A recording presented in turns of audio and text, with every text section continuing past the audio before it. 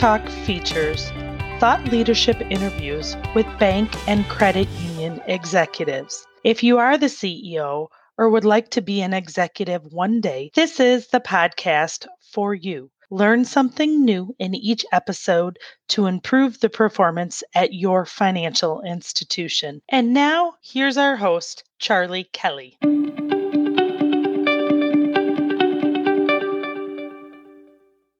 Hi, and welcome to Bank Talk. I'm Charlie Kelly, your host, and today we're talking mergers, acquisitions, and valuations, bank valuations, and just, what's going on with them in 2020 versus where we were at the same time in 2019. Today we've got with us Pete Wilder from Godfrey & Kahn, and Pete's got quite a bit of insight into this topic. So what we decided to do was to split this interview into two podcast episodes, just to make sure we got through all the material and didn't lose our audience amongst it. So let's get started.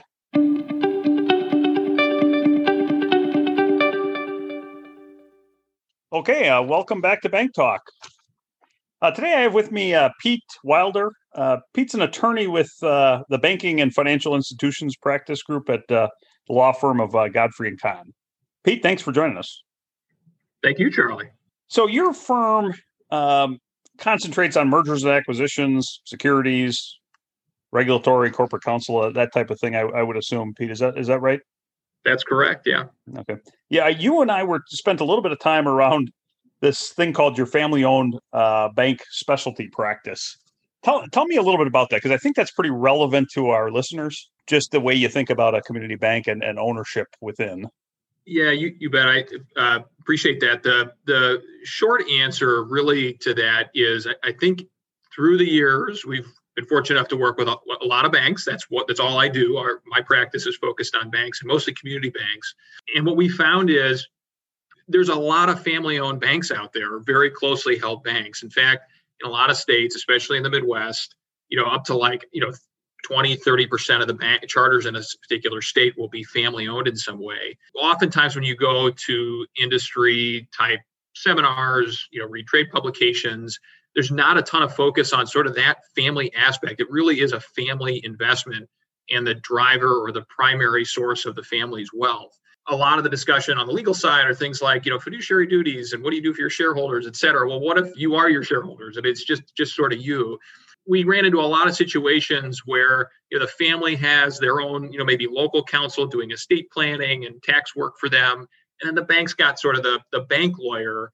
Neither of those two lawyers are talking to each other. And really, they're one and the same. You got to have a discussion going on between, with respect to the family's personal situation, their wealth, tax, estate planning, and what their ultimate goal is for the bank. That local lawyer often doesn't understand the unique aspects of bank holding company stock and some of the things the family might need to do as it's doing some of its planning.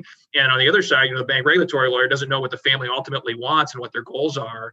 So we're trying to marry the two together and do a better job of addressing that for those banks out there that really are family owned. And this truly is, a family business, not just a community bank. Yeah, that's a great perspective, because I think, we run into the same thing. The CEO running the place might not necessarily be a family member, but generally speaking, at some point in the family's history, one of the CEOs was. Right? That's exactly right. That's how we got started. Right. Well, okay, so today I wanted to spend a little bit of time with you, Pete, and just talk about what's going on in the industry related to deal activity, maybe a little bit around valuation. But why don't we start with deal activity, right? We've had a year of COVID, and naturally, I think that's probably going to affect just how much activity is going on in the industry. But tell me, can you give me a comparison of what's going on from a bank merger and acquisition perspective, from 2019 to 2020? Happy to. A tale of 2 years is, I think, the short answer, Charlie, to this, which I think a lot of people probably would expect. But I'll give you maybe a little bit of insight into the degree of how different things are this year than last year and the last few years. I mean, if you look back, really the last 3 years, if you look back at 2017, 2018, and 2019, they all looked pretty similar when it comes to deal volume. We were announcing nationwide about 250 to 260 mergers per year for those 3 years. So that's 750 bank charters plus. that sort of were going away over that 3-year period. What's amazing is how consistent that was. I mean, it was we had almost the exact same number of bank merger announcements in 2017, 18, and 19. Like I said, 250 to 260. What that means is the rate of consolidation was going up, because each year that passed, when we sold 250 banks, we had 250 less banks, and yet the next year we had the same number of deals being announced. So we were seeing this acceleration in consolidation, to be honest, and there weren't enough de novos, obviously, to replace those that were being sold. What was interesting was, and we were a Milwaukee-based law firm. We do primarily our clients are in the Midwest here, so that's what we track, and that's where most of the most bank charters in the country are, and so the most deal activity tends to be in the Midwest. So it's kind of a bellwether for what's going on nationwide. But what was interesting is towards the end of 2019, what we were seeing is, if you looked at the trend line, there was actually a decline in activity. There was this big boom at the beginning of 2019. And then if you looked over, through December of 2019, you saw this downward trend. So our prediction for 2020, before all this COVID stuff happened and everything that's going on, the craziness was that 2020 was going to be kind of a cooling off year. After 3 really active years in the M&A space, we were still going to have plenty of activity in 2020, but it was going to cool down. And in fact, that happened in sort of January and February. You saw deal activity was sort of continuing to trend down a little bit. And then March hit with COVID in April. And I mean, it went from a slow decline to an absolute cliff. It all stopped, period. To the point where I think even in like April or May, there were 0 deals announced in the entire United States, when, again, in recent years, we've been seeing 20 to 25 deal announcements per month. It went to literally 0. Why did that happen? I don't think it's a mystery. Nobody knew what they were dealing with. You've got this pandemic, you had shutdowns, what's the credit portfolio going to start looking like? Then you have stimulus and you have work from home. There were just other distractions that there were, if there were discussions going on about a deal, they ended because there were frankly more important priorities to sort of take care of yourself, and your own bank before you started thinking about trying to acquire somebody else or sell, that occurred. Then you have, PPP that came around, balance sheets swelled, tons of liquidity, got to figure out what to do with that. So all of these challenges started sort of compounding on one another. And we really had a drop off since then. Since, April, May, people got a little bit more comfortable. We've seen a trickling of deal announcements coming out, even to the point where, in October, we had 11. So we're starting to get back to sort of a more, we're starting to see some stuff happening. At the end of the day, where we are now versus last year, to give your listeners sort of just a frame of reference, at the end of October last year, we had about 220 deals that had been announced. Same point this year, about 90. So we're probably, we'll break the 100 deal marker this year, but when you compare that to 250 plus in the last few years, that'll give you a sense as to how the degree of decrease in M&A activity that we've seen. So it's down by 50%, and I don't think that would be, if you could look backwards with the perfect scope. Mm-hmm. Probably wouldn't surprise you, given everything that's going on. Yeah. I would imagine. Agreed. Tell me about valuations.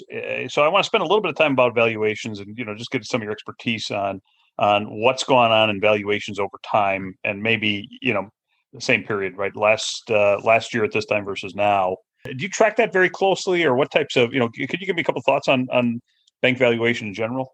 Yeah, I can give you two things on that, Charlie. One is the data.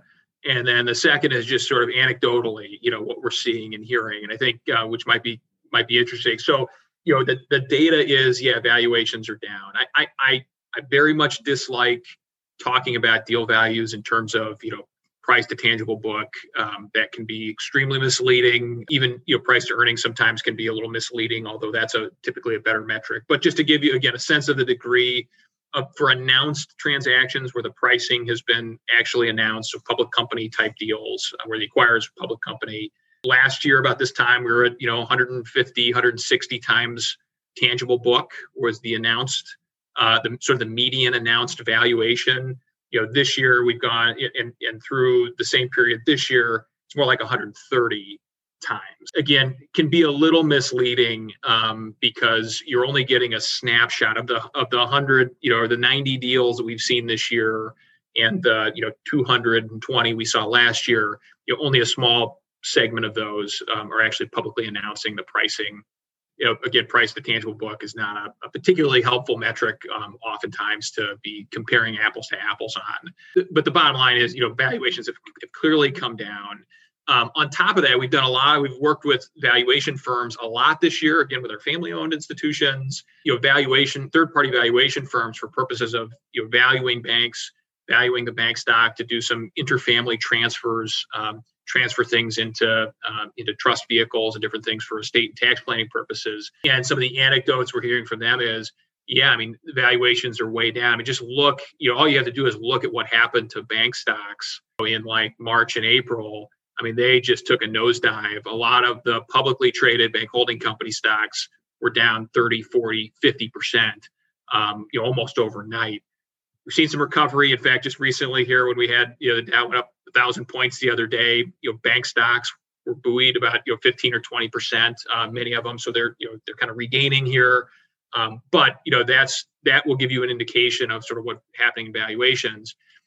Finally, what I'll say is, every deal is different. We're involved in discussions where I liken it to, if any of your listeners out there are farmers or do a lot of, ag lending, a lot of times it's, two farmers who have land next to each other, and one farmer decides to sell that, to sell their farm, sell their land.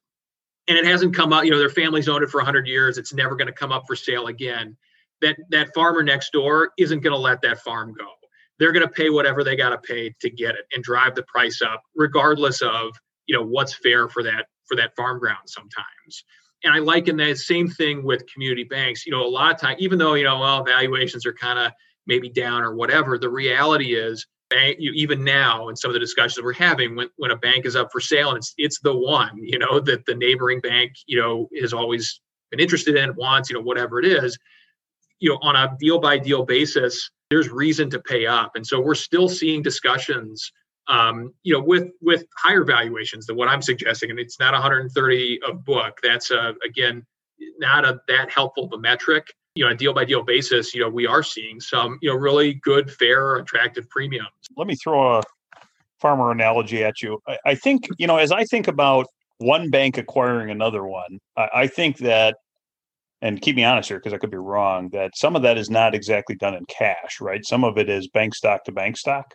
So, using your farmer analogy, that would be, the farmer next door is paying you in cows, and if the value of, of cattle is down, right, then you're selling something, but the medium with which you're transacting the running the transaction might not be worth what it what might have been before. Are most of these things done? Are most of them done as a cash deal, or are they done? Is there some combination of that stock of the survivor? Good question. And first of all, being in Wisconsin, I am totally using your cow analogy. So that you can't claim any copyright on that. I'm taking it and okay. Running with it. So good, nicely done, Charlie. On the cow analogy, I love it. The answer is yes. Some of these are stock deals. The reality is, usually the stock transactions are the public companies who are offering their stock as part of the purchase price to the seller. Usually two privately held community banks, unless it's kind of a merger of equal situation, usually you're not seeing stock as part of the consideration of the deal. Usually those sellers want cash, or again, they want public company stock that they could liquidate if they want to out in the open market. They want the liquidity is what they're going after. But your point is a really good one in that because bank stocks have taken this plunge, the currency value has gone down. It's harder for those public companies to use their stock sort of part of the purchase price because they've got to offer more of it. It's more dilutive and it makes the deal look worse. So what it does do is level the playing field. And we saw this too back in, I think it was the end of 2008 when bank stocks started coming down a little bit, that it levels the playing field. Now when bank stocks are really high, the public companies, they just have an advantage. And there might be a privately held bank that's going to use cash to try to win a deal, that the seller is auctioning off. and they just can't compete with the price that the public company can pay using its stock at this really high valuation. So when those stock prices come down, if there are deals that are out there that are, that sellers are, openly marketing to sell themselves, it levels the playing fields and gives those privately held community banks a little better shot to win the deal instead of just being kind of, beat out by the, super high priced public company stock that's getting used against them. The purpose behind that or the concept there would be, if I'm selling my bank, I'm selling it, but I've almost got to take a look at what the other guy's stock is worth in order for me to really have a good understanding, and some concept of whether it's going up or down, because I'm likely not dropping that on the market right away to make it into cash. That's right. And it's another reason why in a deal like that, the seller will want to do some reverse due diligence. They'll actually do some due diligence on the buyer because you want to make sure that, what are you getting? You're getting stock and you're sort of making an investment in the buyer at that point. You want to do some due diligence to make sure you understand, what you're getting and that it's a good deal. So absolutely right. A great point, Charlie. Okay. And so when let's just take two small community banks, one buying the other one. In order to raise funds, the first one, what are the options for the acquirer? Yeah. Can you give us a little thought on that? Great question. Traditionally, there's a couple of ways you can do it. One is just cash on hand. If you just got a lot of cash sitting around, depending on how big the acquisition is for the buyer, you may not have enough cash on hand to be able to do something like that. I will say right now, with the absolute flood of liquidity into the banking space, balance sheets are flush with it. A lot of folks have a lot of cash on hand right now, and balance sheets have swelled. And quite frankly, there's nowhere to go with it. That's one of the big challenges we have right now. Net interest margins are at absolute all-time lows. Worse than it was back in 2008 in the Great Recession. What do you do with it? So that is one possibility. You got a bunch of cash. You can on the balance sheet. You can use it. The other way is you go get a bank stock loan. Ultimately, you finance a part of this. That's very common. You go one of the, sort of a correspondent bank to get some financing at the holding company level that gets used to, fund the acquisition of the target. Or finally, and one of the sort of the big ticket, sales pitches that's going on out there right now is subordinated debt. So for folks who aren't familiar, all that sub debt for short, all that really means is it's a particular type of debt instrument you as the buyer would issue to any number of investors, often through an investment banker who will help you place it. Sometimes not. A lot of times the investors in the sub debt are other community banks. You may have had a broker or somebody come and talk to you, investment banker, about buying sub debt that another bank issued. So you may see some of that. But the deal, you issue sub debt, you get it, maybe it's $10 million or whatever. You use that to fund the acquisition if you want to. That's a big deal right now that investment bankers are, their consultants are sort of talking to banks about that. There's some uncertainty in the market. Why not issue some sub debt? Coupons are at all-time lows. Somewhere in the 4%, 4 to 5% range that we're seeing. It's 10-year, low coupon.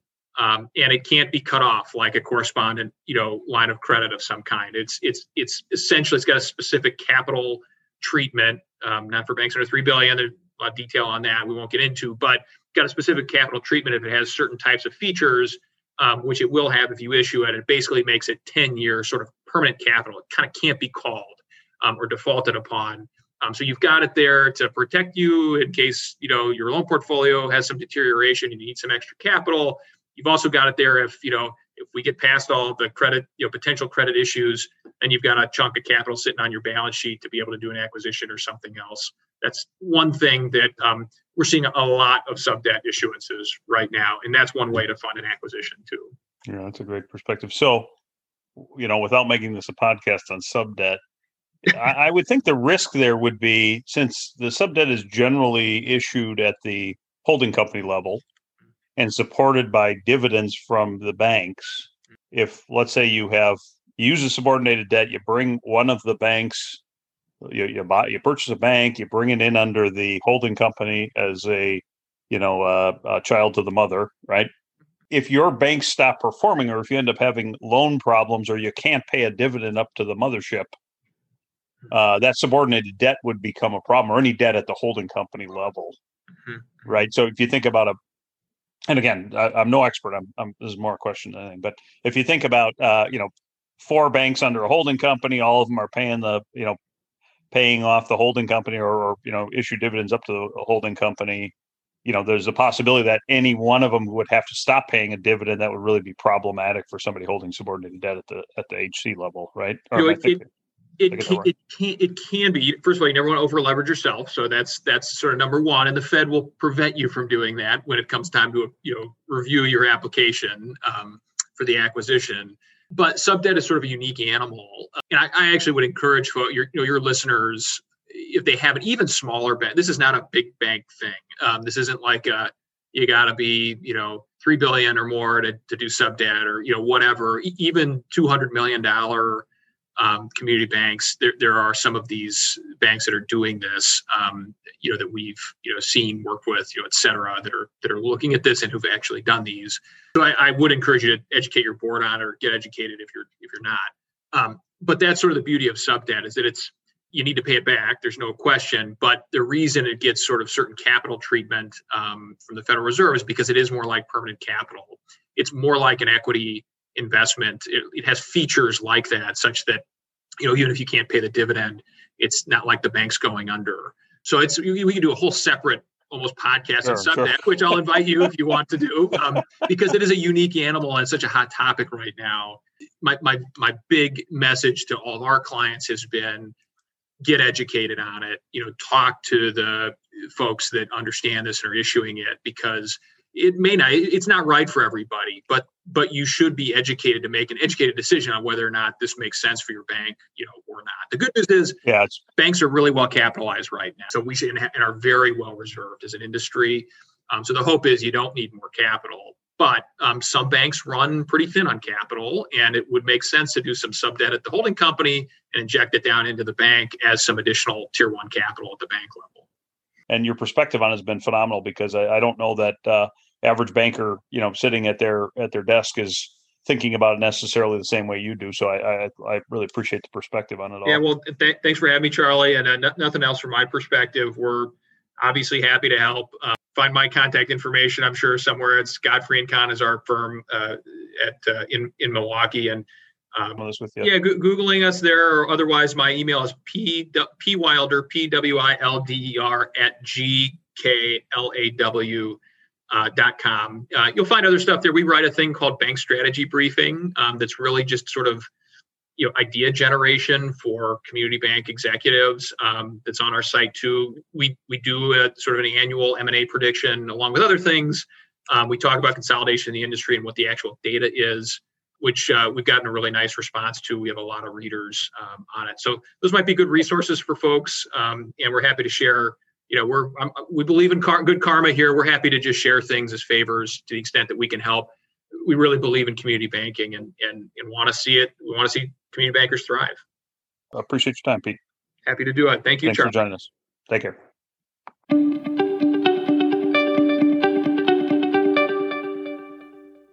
Okay, well, thank you for Pete. As you can tell, we've got a little more of this topic to talk about, which we will get on our next episode. So thank you for joining us today, and keep on learning.